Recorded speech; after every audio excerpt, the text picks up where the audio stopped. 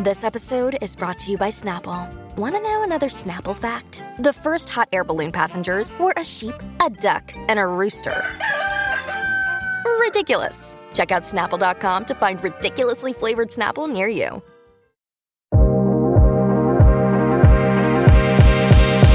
Hey, Dax. What up, butter? I'm chilling, bud. I'm excited for today's guest. You want to know why? Why? Because this is show. First of all, Dax, for people that are just. Dax can't see me right now. I'm laying down right now because my back hurts. So I'm just laying down talking to Dax. But I'm excited for today's guest because this is someone who I just think has had an interesting career in Hollywood. And it's also someone that we reached out to. And what happens is we reach out to their camp or people who we think are in their camp, their publicists, or they say they're their publicists or their managers or their marketing people or somewhat. And they say, I'm sorry, this person will not do your podcast. But then we find out these people don't even work for the person or worked for them 10 years ago. It's just such bullshit, dude. Well, I like when we get in touch with the celeb themselves and they're like, of course I would do your podcast. You guys are awesome, of course. And I'm like, see, like, why do we have to play this like crappy game in Hollywood of like, let me go to the gatekeeper says no, we go directly to the person, they're like, absolutely, and so but then we look like the dicks because we went around the gatekeeper. Like, I don't care. Like, just ask your client. Take opportunities to your client. That's all I ask for. Yeah, don't be the anti-publicist, be the pro-publicist. And I forget if we were even going through the publicist, but it was just it was so much work, and then we finally got in touch with the right person, and then became so easy. And I'm so excited to have this person on the podcast. The person is Ross Mathews. Again, Ross Mathews, here's why I'm interested in him. He's a person who started as an intern, just like we did. We did intern jobs, but also, just by kind of putting himself out there, has gotten to meet a ton of people and not only just interview some of the biggest celebrities in the world, but become friends with a lot of them. And I just think it's an interesting story, and in some ways I feel like I grew up with him because I remember when he was the intern on The Tonight Show with Jay Leno, and we'll get into that. And I'm just excited to talk to him and hear and learn more about him. Do you agree with that, Dax, or no? You're just no, I think he's super talented. I think that he kind of burst onto the scene, and he's one of those people that he gets on every show. Like, everyone wants Ross on their show. He's a great personality, and he's fun to watch, and he's just good TV. So, I kind of want to know what's the magic for him on landing yourself on every show, because it's not easy. Like, yeah. For people that are not in LA and are not going out for TV shows, like, it's not an easy gig to like keep landing stuff, and he does it. He's got the magic, so I'd like to ask him about that. Didn't you do a show with him, or didn't you record some stuff with him? Yeah. I'll remind him. I'll see if he remembers. I did like a test audition for a show here in Hollywood. I didn't get the gig, but I did do it with him, and I loved it. I had a really good time, so I'll bring that up with him. Yeah. So Dax, tell us about Ross a little bit. All right. So our guest today is an author, a podcaster, television personality who started out as an intern for The Tonight Show with Jay Leno, which led him to covering some of the biggest events out there, such as the Academy Awards, the Olympic Games, and so much more. You've seen him on tons of shows like Celebrity Fit Club, The View, Chelsea Lately, RuPaul's Drag Race, and many, many more. Ross Mathews. So, Ross, let's start with this. Obviously, you look amazing. You look good. You look great. I didn't think you were you look good before, but you look great. You got like a good like color to you, especially in the New York snow. How do you feel? I mean, obviously you lost a lot of weight. You lost over 50 pounds during quarantine. Yeah. How did you do it exactly? Well, I just wanted to get healthy. I turned 41 this year, and in COVID, my mom passed away, which was just awful. And, we're so close. And so I just was so sad during this time because not only losing her, but it's just been awful. Everyone's just been going through it. And I just decided that I wasn't going to lose everything during quarantine. I was going to try to gain something. So I tried to gain my health, and I've just been trying to be smart about it. And I feel great. I feel proud, because if you ever struggle with your weight, it's like the first thing people see is like, oh, well, there's Ross, he's put it on, and you can't hide from it. So there's always a little bit of shame. Anybody who's ever struggled with it gets that.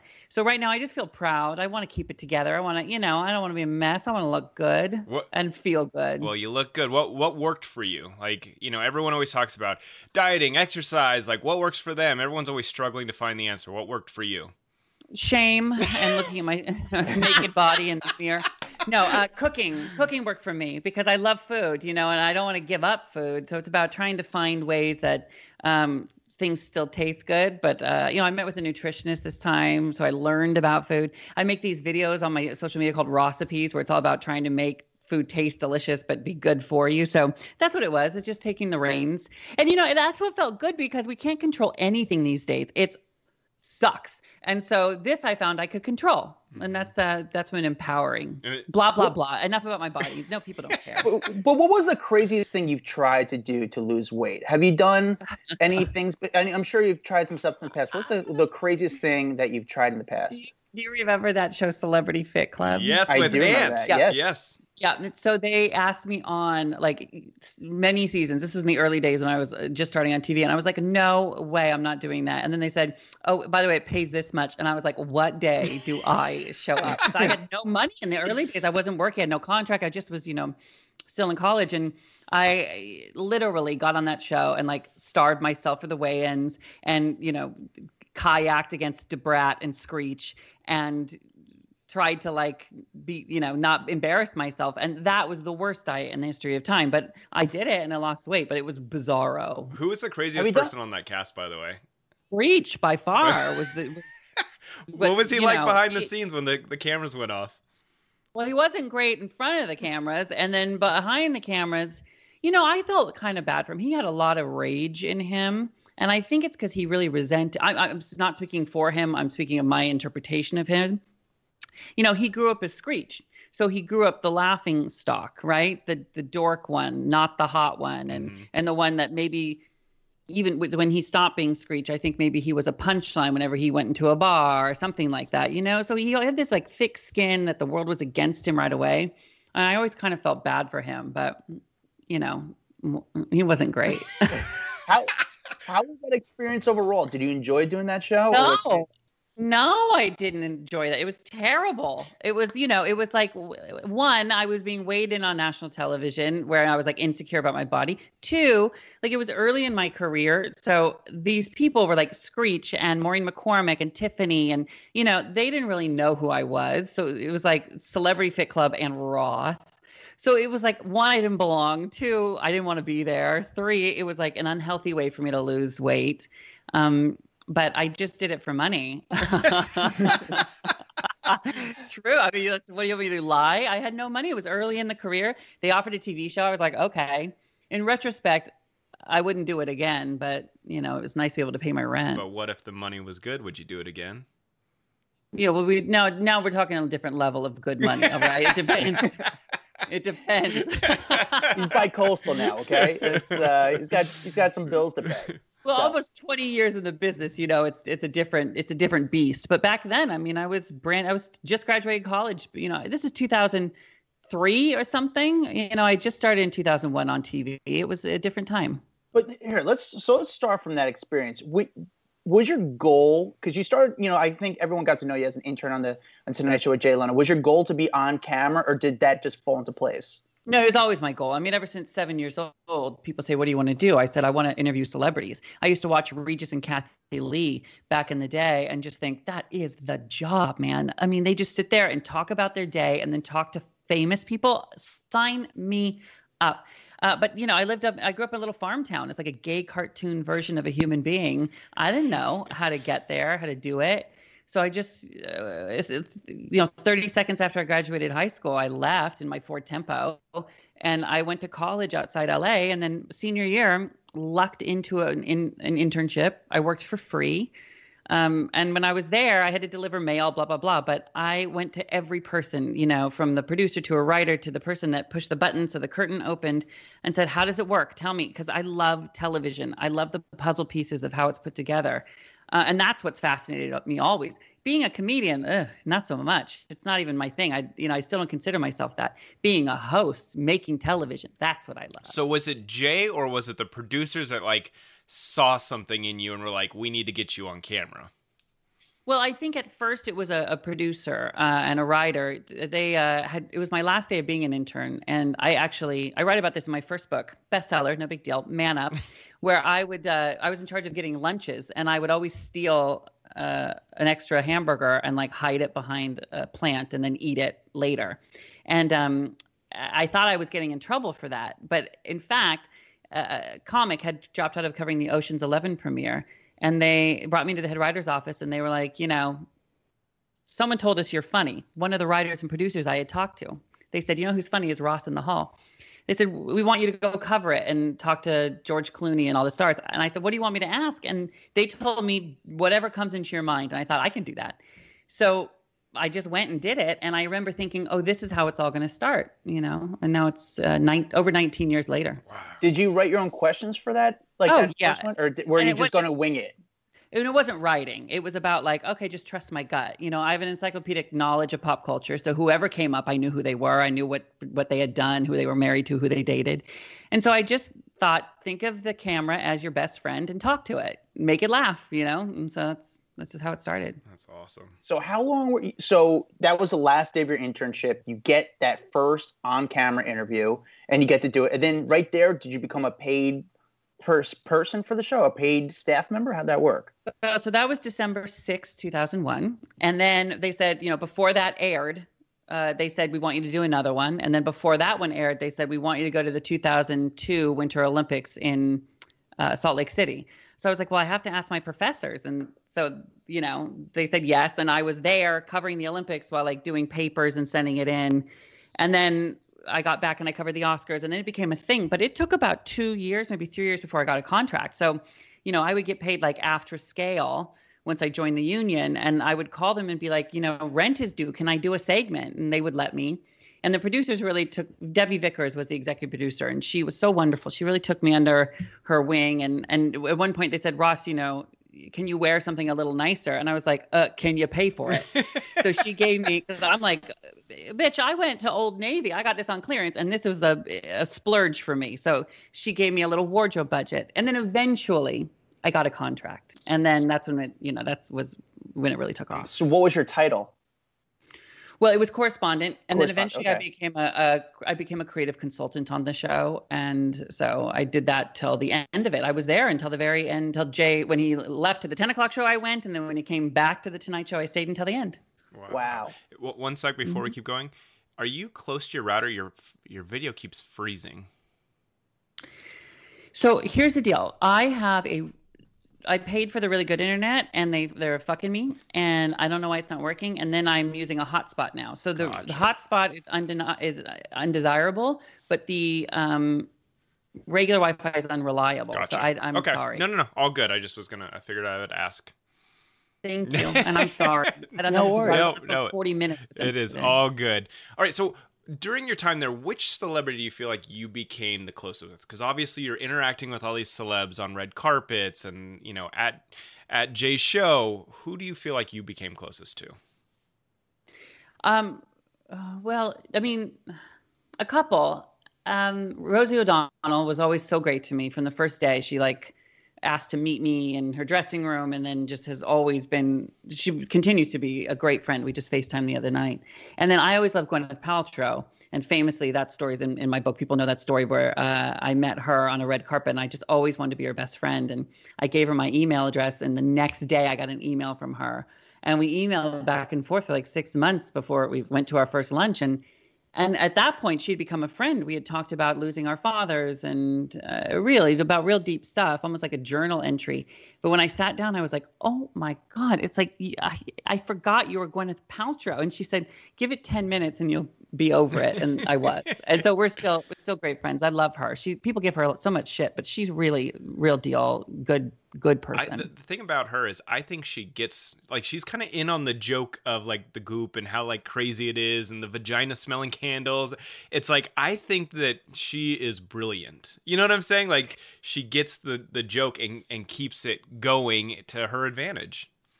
Yeah, I don't know if there's even a joke anymore because I think that company's worth $1 billion. So it's but because these right? half these products are kind of they're kind of crazy, like a vagina smelling candle. You kind of have to be in on it if that is your candle, right? Well, honey, it's not my candle, and I don't want that candle. So, but yes, I think she knows how to make noise. Exactly. Right? That's what I think. It's the making noise. It's making headlines. It's making yourself even more profit at the end of the day. Exactly. I mean, she's just done it, and she's brilliant. When you meet her, she's just so on top of it, so smart, and she's just kind of good at everything, which is annoying / completely inspiring. Because I want to be like that when I grow up. Yeah. So you're on the Tonight Show. You're a correspondent. Were agents and managers reaching out to you then, or were you represented at the time? Yeah. It took about a year or so, right when I came back for the Olympics, and then what I think a lot of people thought, and maybe even people on the show thought, oh, this will be a fun gimmick that'll run out. But to me, I was like, no, this is the start, But I knew I had to do more than just that show if it was going to have any longevity. I needed them to not call me the intern forever, because I was, like getting to my late 30s. I was on the show and they were still calling me the intern. And then I knew I had to start doing some other TV shows. So part of that was the Fit Club show. And then I started on Chelsea Lately and doing the red carpets. And that's when things really changed for me. That's when it went from Ross the intern to like Ross Matthews, and publicists started knowing me and trusting me, and that it was going to be solid. So then I started getting great big interviews. And then, that was the shift for me. And you've been a panelist on so many shows. So like, what do you feel like is the trick to really lock those gigs down? Because you clearly know exactly what you're doing. Well, I think you have to deliver. I think you have to be, it's just like any other gig in the entire world, right? You have to be on time. You got to be easy to work with. You got to be nice to everybody. And you got to be, you have to deliver. I think the reason I keep getting hired on things is because I'm never a problem. They don't need to worry about me. They can they say, oh, Ross is here, check. We don't have to check on him 9 million times. We don't have to produce him too hard.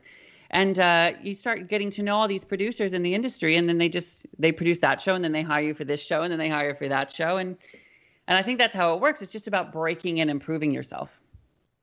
Do they ask you to like agree? Is it with, you're on a panel, is it smart to agree with everyone or disagree or stick to your guns? Like everyone's saying yes just for TV. Do you want to say no? Like, how does that work? I don't think about it. I just say what I think, right? And so I think, of course, it's better when people disagree, because I think contention is way more interesting than consensus. And so, but I don't produce it like that. I wouldn't give a critique, like on Drag Race, for example. If we're all praising one contestant, I wouldn't give a poor critique just because I think the show needs to have differing opinions. It's got to be authentic. At the end of the day, you can tell when you're watching something it's not authentic. I roll all the time. I hate watch TV all the time because they make some real shitty TV. But when it's good, when these people mean it, when they're authentic, I think that's great TV. What's the show that you cringe watching the most? I'm not gonna say. But I mean, I watch them all. I watch a lot of really, truly shit TV. And but yeah, I mean, we all. Oh my god! Of course, we all have those shows that you just watch. You're just like, how is this thing on air? Like, I don't even understand. It's these competition shows where they're so cheesy, I do also eye roll at hosts who are like so schmaltzy and inauthentic and old school. You know what I mean? But I'm not going to go into anyone in particular. But yeah. Do you enjoy going on shows like The View? Like, is that a fun one or is that an intimidating one? Well, The View is a very specific show, and I have done The View a lot, and I write about it in my second book, Name Drop, about my experiences on The View. I love The View. I love doing The View. I love watching The View. But behind the scenes, I mean, famously, in the past at least, has not been a real harmonious place, Mm-hmm. Yeah. Yeah, so you could definitely sort of feel that vibe when you were there back then. Like you could feel the tension between the hosts and stuff when you're walking through there, or just on air? Yes. Yeah. Mm-hmm. And you could, and talking to the producers, and even in the vibe in the meetings and the vibes in the hallway.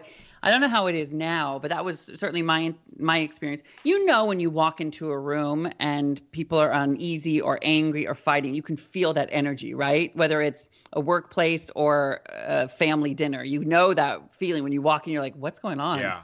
That's what it felt like. I don't understand why it would be like that. Is it just that there's competitiveness, or is it just people want to be on air?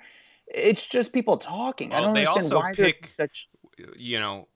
women that have very strong opposite opinions. So I think there's also that they choose that because they want the kind of controversy on air. Would you agree, Ross?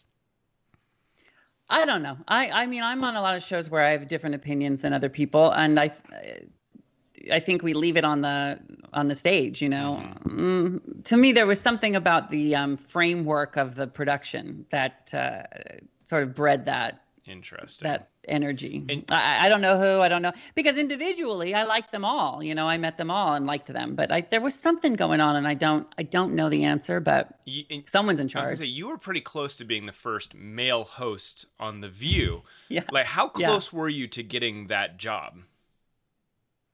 Well, as I write in Name Drop, I mean, legitimately, I was doing the show, not thinking I was auditioning until I was told that I was. And then I was told, we've decided on you. And so we're going to tell the network tonight that, Sherry, Jenny, Whoopi, Bill Getty, we've all decided that we want you. So we're going to, and I was like, oh my God, get ready to move to New York. And I was on a plane going home. And I as I write in the book, I splurged on Wi-Fi on the plane because, hello, I'm like a co-host of The View now. I can afford it. And, of course, I went to TMZ, and the top story was, clean house at The View, Jenny, Sherry, Bill Getty, all fired. And I was like, what? So that meeting they were going into with ABC to tell them we want Ross, that meeting was a different meeting. It was ABC telling them, who's Ross, and we don't want you. And so that happened. So, just like that, it just stopped. All the communication stopped. I never heard from them again. And I was on, and I haven't been on again. And I was, 30,000 feet in the air. I think we all have those stories. Like, yes, I was like, I know Adam has that story. I have that story where you're just about to land like a dream gig, and then everyone gets fired, and you're like, damn. Yep. Ross, this one always, every time I say this story, it comes out differently because it's so emotional for me. But I met with Matt Lauer, then I met with the EPs at the Today Show, 20 hours away from getting something. I even got the gift for the people that helped get me the gig. And then just like that, everything came out with Matt Lauer. And I emailed back the producer, and then I never heard anything back from them. The next day I read that he got let go. And just like that, man. And mine was Entertainment Tonight. Like, I had met with producers. Like, I was supposed to go there after leaving TMZ, and then it just, people got let go, and I didn't get my job. I was like, no. There are so many factors. That's why any success in this business is a miracle, because there are so many factors in the way that you can't control, Yeah. What was the biggest role or thing that you were was that the biggest thing maybe you had that was going to be a game changer in your life, in your career? Like, as close as you were, I mean, The View is a huge show, especially being the first male host. Was that the biggest thing that you were the closest to getting? Yes. And at the time, like, it was not devastating, but it was like, I mean, it was like a few swear words, and then, but then right after that, I mean, that's when Drag Race takes off, so it's funny what life does to you. And who knows, I doubt that I would have lasted very long on that show. And I wonder what the audience, how they would have reacted to a man on that show. And so who knows if that would have worked out. But life has a different plan for you. And I mean, look at the success of Drag Race. This is crazy now. We've won the Emmy 3 years in a row. It's in all these countries all over the world. And I don't know that I would have been on it had I gotten that other gig. The one gig I was actually really disappointed? Hollywood Today Live. Do you remember? I don't even know if you remember me coming. Ross was on. Well, I don't know if he remembers me coming in and auditioning. I was there with you and Garcelle, and I had so much fun. And I walked out like, I fucking nailed that shit. And then it didn't. Remember, you were great. And then it didn't happen. And I was so bummed. I was like, this was the perfect gig. I loved it. You guys were so fun. And I just remember laughing like the full hour. And I'd be like, this is a dream gig. And then it didn't happen. They're so great, and that's a show I wish too that I had a little more power with that show, because of course you would have been a great fit on that. And I loved that was a show we did that was like 2 years, daily syndicated show. Garcelle Beauvais and Ali Landry and a bunch of people. That was a good one. It was good. It was great. There's been a lot of entertainment news shows or entertainment shows, and most of them I'm not a fan of. But actually, that one, everything from the visual to the show itself, was actually a good show. Thanks. We got to a real good spot with like a shoestring budget because people really liked it, and that was one of those little passion projects I loved. And talk about a good gig. I mean, I would get there at 7 a.m. We'd be live from 9 to 10, and I'd be like in my car by 10:03 a.m. Like, see you tomorrow. That's the kind of gig, man. A live show like that is the best. It was a good show. And why do you think that it didn't stick around? Because it was a good show. It was a legitimately good show. I can tell you why if you want to get into the nitty gritty behind. I mean, this is a business at the end of the day. And although we actually got really strong ratings, like in big markets, twos in Dallas, we were big in the South. The business structure, there are station groups, right? And station groups own stations. They don't make television. But this station group had decided they wanted to make a show and put it on their channels. Which was the first of its kind and sort of unorthodox, but it's the way they got it on. And then when they merged with a much larger station group conglomerate, they looked at them like, what are you doing? It's like buying a Foot Locker and being like, we don't make shoes, we sell shoes. And so they just ended it. Wow. And it was a shame. And it's just because of the way the business structure was set up. So, and that's what what I mean in this industry, when you get something on the air, it's a miracle. Yeah. You obviously, we're going to get into more, but your book name dropped the really good celebrity stories I usually only tell at happy hour. How do you, based on your life and you're around so many celebrities, and I mean, I know I feel like this because I'm around it so much, because you want to be, I'm excited like you, I'm a pop culture fan, and I don't want to feel like a name dropper, and you feel like an asshole when you name drop, but it's just your life, you're excited, you want to tell these stories. How do you avoid just not name dropping, or do you ever feel like an asshole because you do name drop? Well, so no, I mean, I feel like an asshole all the time, but not because I name drop. I feel like I was thinking about what book I wanted to write next after my first one was about me, but only so interesting, right? About growing up in a farm town, all that. And then I thought, oh God, I have so many great celebrity stories I could tell, but it'd be so name droppy. And then I thought, what, just lean into that. That's so hilarious. Just do it. And, I always say no celebrity was harmed in the making of this book. Even the celebs that were kind of awful to me, I make peace with them in the book. And at the end of the day, I am a super fan of pop culture. And the people who follow me are super fans of pop culture. So if I didn't write a book like this, it's almost like telling them that they're different than me. I am just like every fan of this industry. So this book is for them, and I stand by it. It's hilarious. It's not mean, but it certainly doesn't hold back either. What celeb do you think you run into the most? I mean, right now you're in New York. So how about give me a New York celeb that you feel like you just run in the same circles or the same grocery store? And then I'm curious also with LA. No, I have to think about it. I always say I don't have any celebrity friends, that I just have normal people, because I'm normal. But then that's not true when I think about it. But so I'm here. So I've been doing the Drew Barrymore show just about every day. So I didn't know Drew before this, and now I love her, and she's incredible and exactly how you would imagine her being. What's interesting, so I don't really have an answer of celebrities I run into. I don't.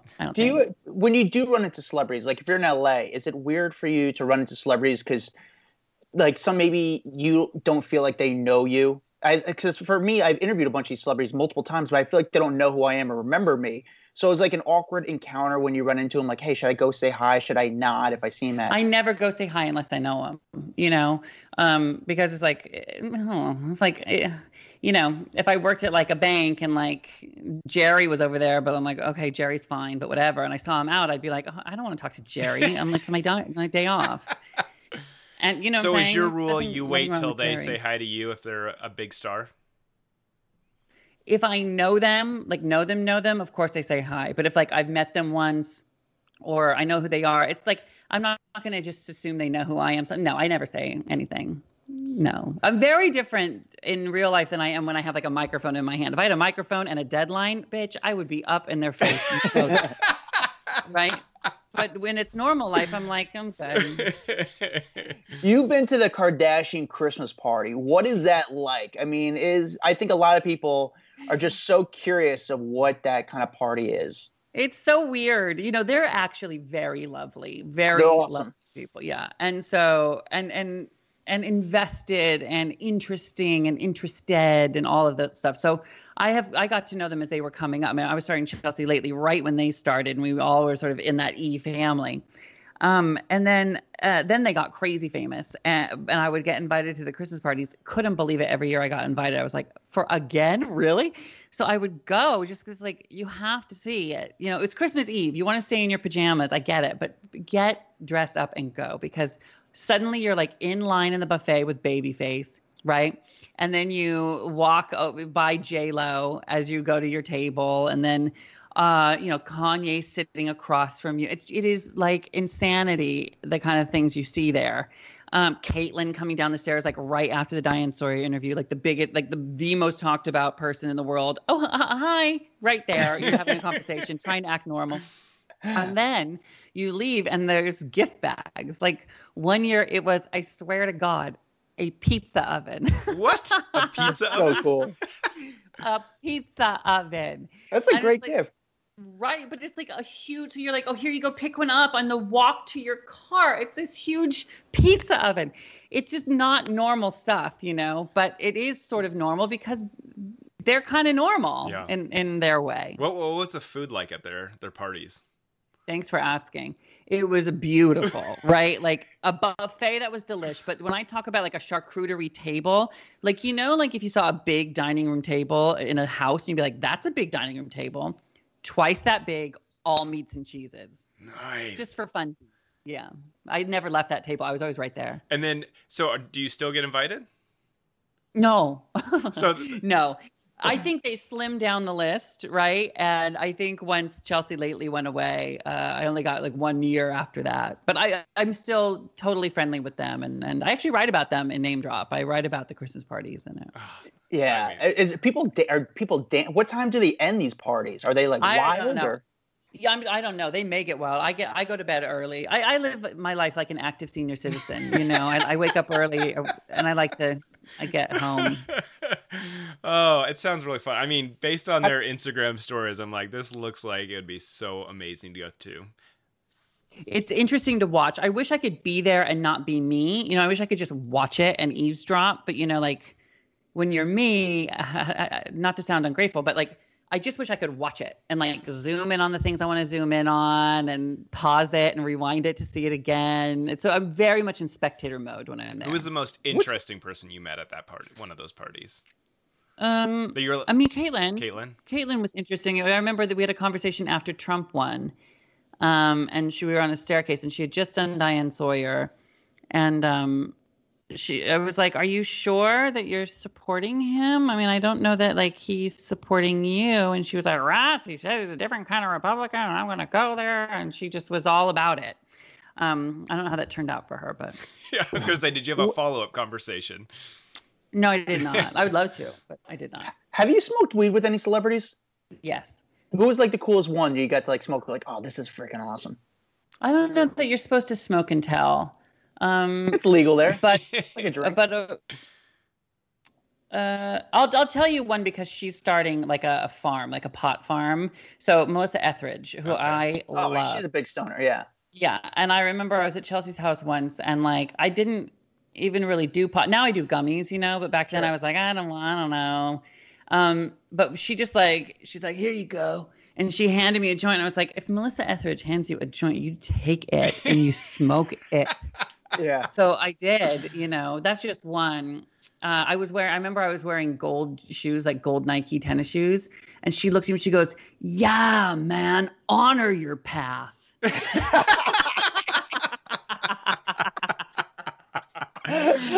funny. I feel like most people like that question comes up, and I think most people like love smoking with Snoop Dogg, right? Like he's just so famous for it that like anyone that has a chance to do it, they're like, this is the best. I'm smoking with Snoop Dogg.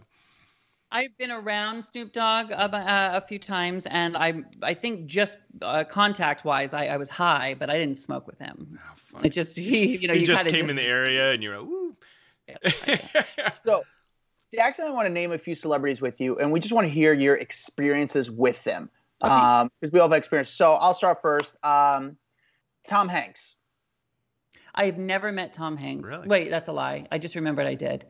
Just a real nice, quick interview one time. But I don't remember what we talked about. I don't remember if it made the piece, but it was at Vanity Fair Oscar party. But Tom Hanks is one of those people who I would love to meet because I have a feeling he's exactly like you think he is. Don't you think that he's just sort of a nice guy? What everyone We know says. what's so funny. One time, speaking of being high, I was with a buddy of mine. We're in the car on Park Avenue. We're a little stoned. We're smoking a joint.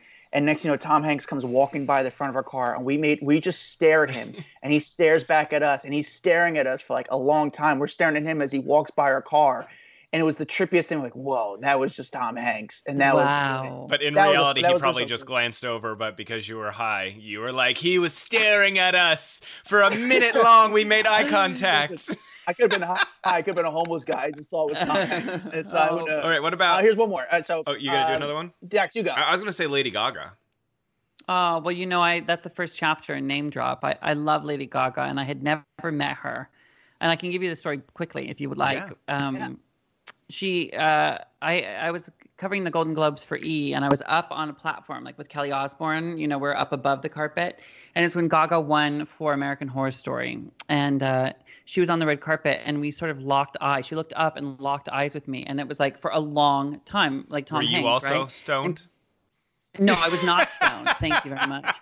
But I was locking eyes, and it was like more than just like a glance and a move, like locked eyes, like she was saying something to me, but not moving her face. And I was like, I'm not looking away until she looks away. I don't understand what's going on. Like, why is she staring at me? And she wasn't blinking anything. And then she was pulled away, and I was like, what was that? What? And then about a year later, I was going into Drag Race season 9. And at that point, I wasn't a producer yet, so I didn't know who was on the show. And they said, Ross, it's Lady Gaga's here. I'm like, what? Oh my God, Lady Gaga. Oh my God.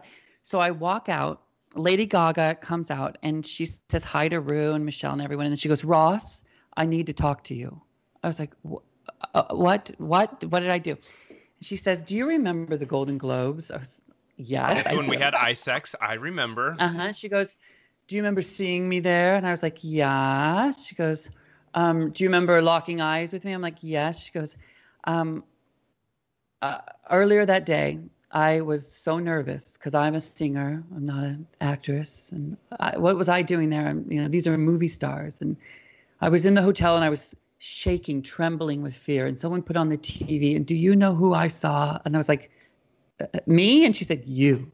And do you know what I said? And I was like, whatever it was, I'm sorry. Whatever I said, I was so sorry. And she goes, no, you said, I just can't wait to see Lady Gaga. And then she turns to her glam squad, and she's like, you were all there, right? And they all nodded. And then she said, so I said out loud, I'm going to go out there and do it for Ross and all the other Rosses in the world. And then she walked out on that red carpet and saw me. And I said, well, were you trying to tell me that when you made eye contact with me? She said, no, I was telling you, thank you. Like, oh, and it was such a reminder of like, when you're on TV, people are listening, and maybe even the people you're talking about are listening. So maybe you should mind what you're saying. And luckily I had something nice about her, of course, because I love her, but it kind of blew me away in a certain way, because I never thought that Lady Gaga would ever see me, let alone sort of need to hear something that I had to say. And it was a neat moment. That is a great That's moment. so cool. Justin Bieber. Oh, Justin Bieber. So I remember I was covering the Nickelodeon awards, whatever, Kids' Choice, I guess. And Usher was walking down, and I had to get an interview. I think it was for The Insider.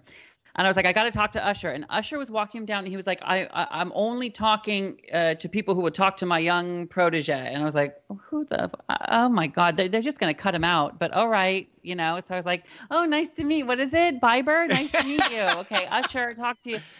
And then all of a sudden this kid blew up, and I was like, oh my God, that's the kid that was with Usher. And then I've never seen him since. So it turns out my interview didn't matter to his career at all. What about, I want some big, how about, and I love his new music, by the way, I have to say. I love So good. I'm going to stick with musicians. What about Beyonce? Oh, yeah. So I did a one-on-one with Beyonce. And I think it was one of the last interviews she ever gave.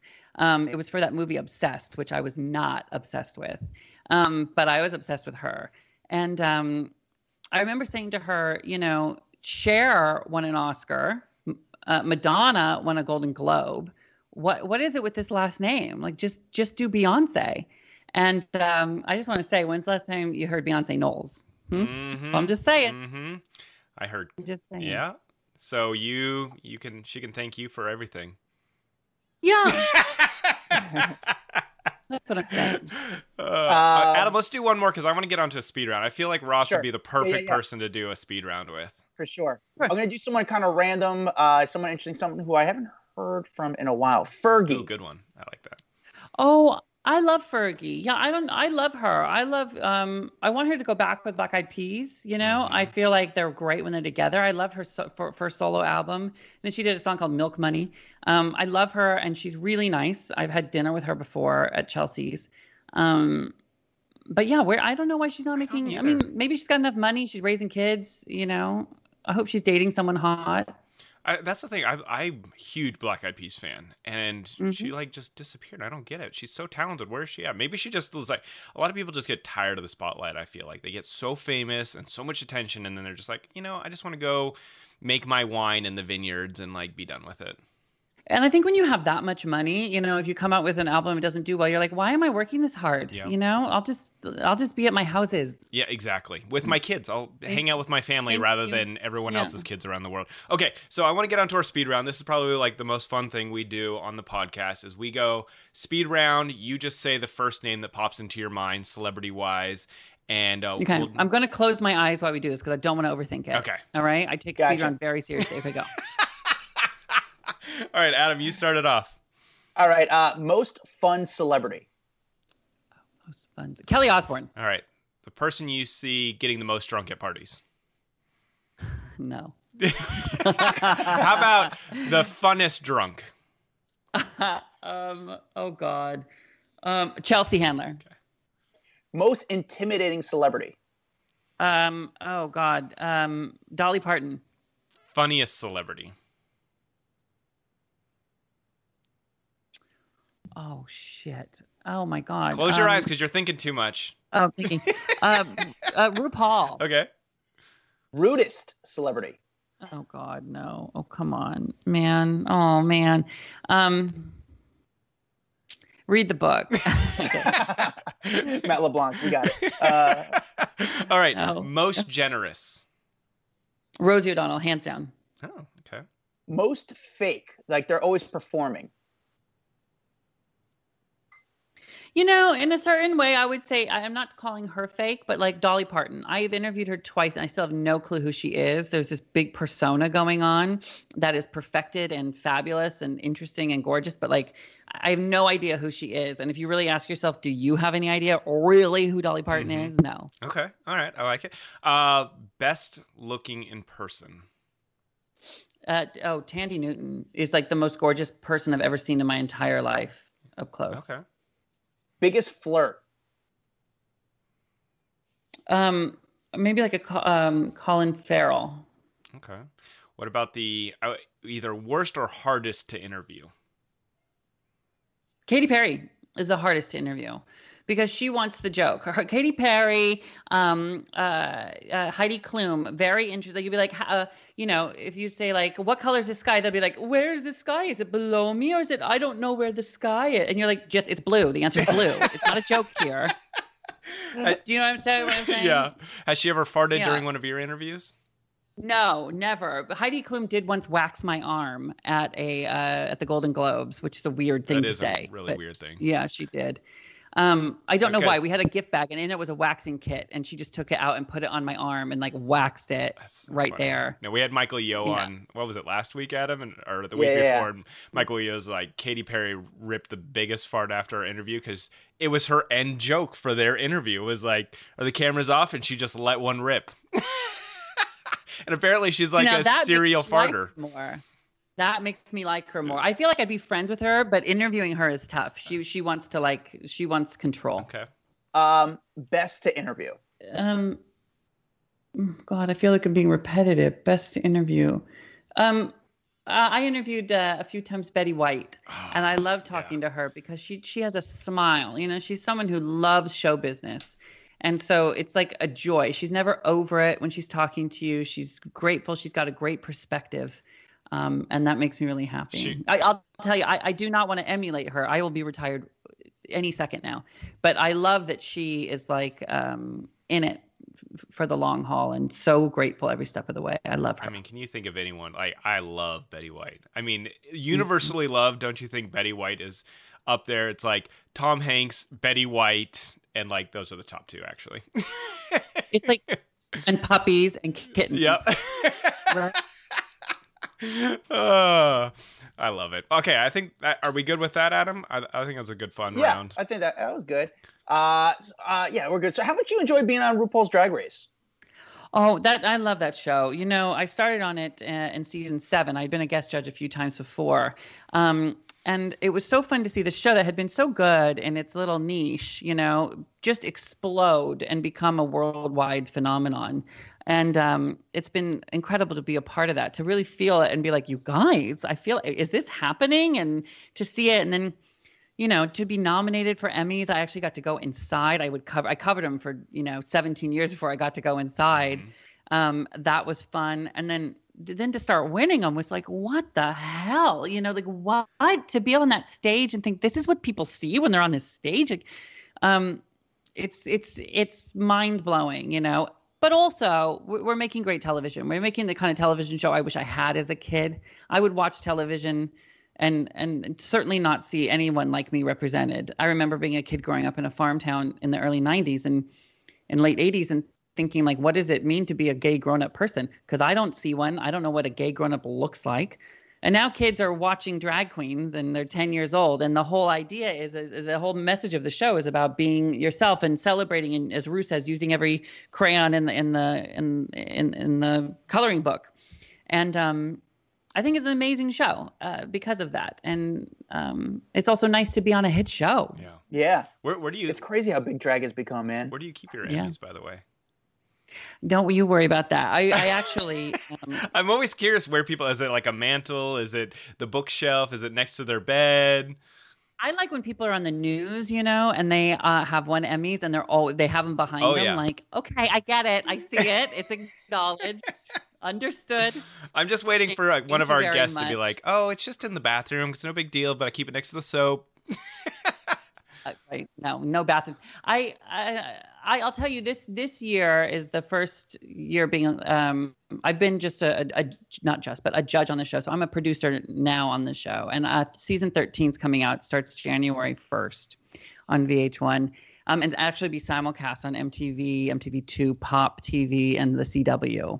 And this season, I think we shot in quarantine starting in July, and it was one of the first productions back in. And there were so many hurdles to go through. It felt like we are on Mars. You know, We're all bubble wrapped from each other. There's glass on the plexiglass between us on the judges panel.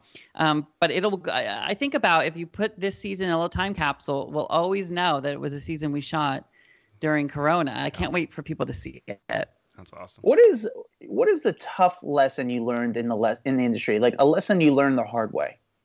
Well, you know, that's a really interesting question, and I think it's a great question. I was so fortunate to start with the best of the best. You know, I started on Leno, and that level is very high. That's usually where people try to reach. And so in a way, I sort of took that for granted because I didn't know any better. You know, I just thought that was the status quo. And so I was grateful I was there. That's how I learned to work. And as soon as I moved on, I realized that people don't always operate at that level. And so one thing I wish I would have known that when I was there, because it's something that I reference daily in my life, what I learned working with those people.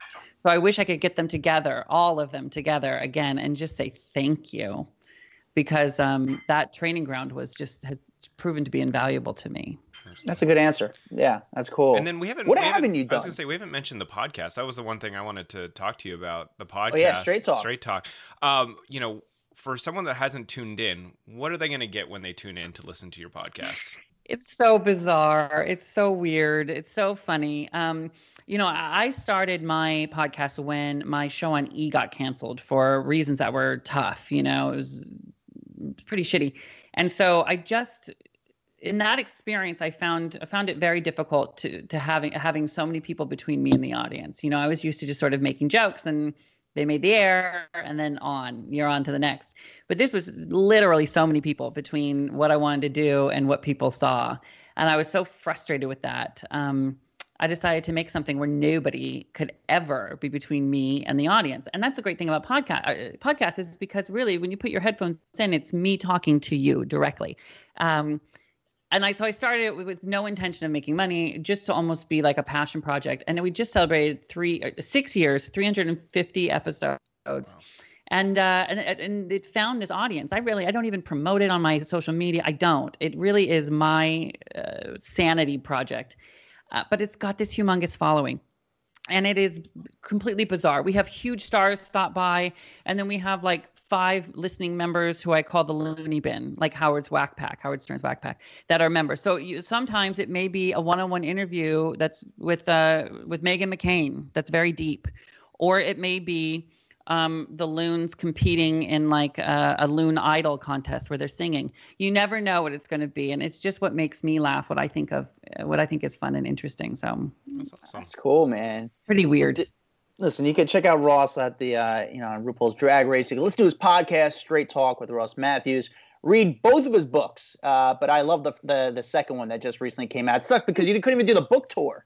You know? I know. I had 30 cities doing stand-up, an hour and a half, 90-minute show, and I got to 23 of the 30 cities, and then shut down, man. But the book is awesome. Names out the really good celebrity stories I usually only tell at happy hour. It's fun. It's funny. It's interesting. If you love celebs, you'll love the book. Keep up with him on Twitter and Instagram at Hello Ross. Ross, it's you're a great dude, man. It's cool to hear your story, and we're fans with you. So when you humanize celebrities like we try to do in this podcast, and it's fun to keep up with you. Great. Hey, ditto. And I'm so proud of you guys. You keep this up, all right? And I was, when they asked me, do you want to do it? I was like, are you kidding me? I love you guys. So thank you for even caring. Well, thanks for coming on. I appreciate it. It's always nice when we get an ecstatic response from reaching out to someone's rep and they're like, yeah, they would love to come on. To us, that's a nice compliment. Thank you, buddy. Brother. Thanks, guys. Have a good one. I love him. He's fun. He's a really fun guy. What a career! He's got 2 mortgages. He's pay, like he's living. He's in the game. Living. He's in the business. He's just fun. I like how just down to earth he is. Like, you meet some of these people who have interviewed everyone. They've become friends with the biggest celebrities on the planet, and they have like this attitude. And I feel like with Ross, he's like, no, I'm just still me. That's it. This is what you get. Yeah, he's having fun, and I think that's why he does well, is because he's just very likable, and he's not a lot of it doesn't take a lot of energy to control him. Like, he's a fan, so he's happy to do the work, and he understands the work. He doesn't complain about the work, and he's just happy to be there and appreciative and grateful to be there. I'm glad we had him come on the podcast. Guys, the best thing you do to support this podcast is leave a good review and give us a good rating on Stitcher, on iTunes, wherever you listen to the podcast. That's the best thing you do to support this podcast. We need it. Please. Yes. Review our show. It helps us. You can actually see this interview. We do a lot of video now. You could go on YouTube, on our YouTube page, Hollywood Raw. You could see some of the video of this interview and of some of our past interviews. We're also on TikTok. We're on Facebook. We're on Twitter. We're on Instagram. Check us out on all social media platforms. You can find me at Adam Glyn, Glyn. You can find Dax Holt at DaxHolt. Always a pleasure hanging with you, bud. Bye. A Huda Media Production.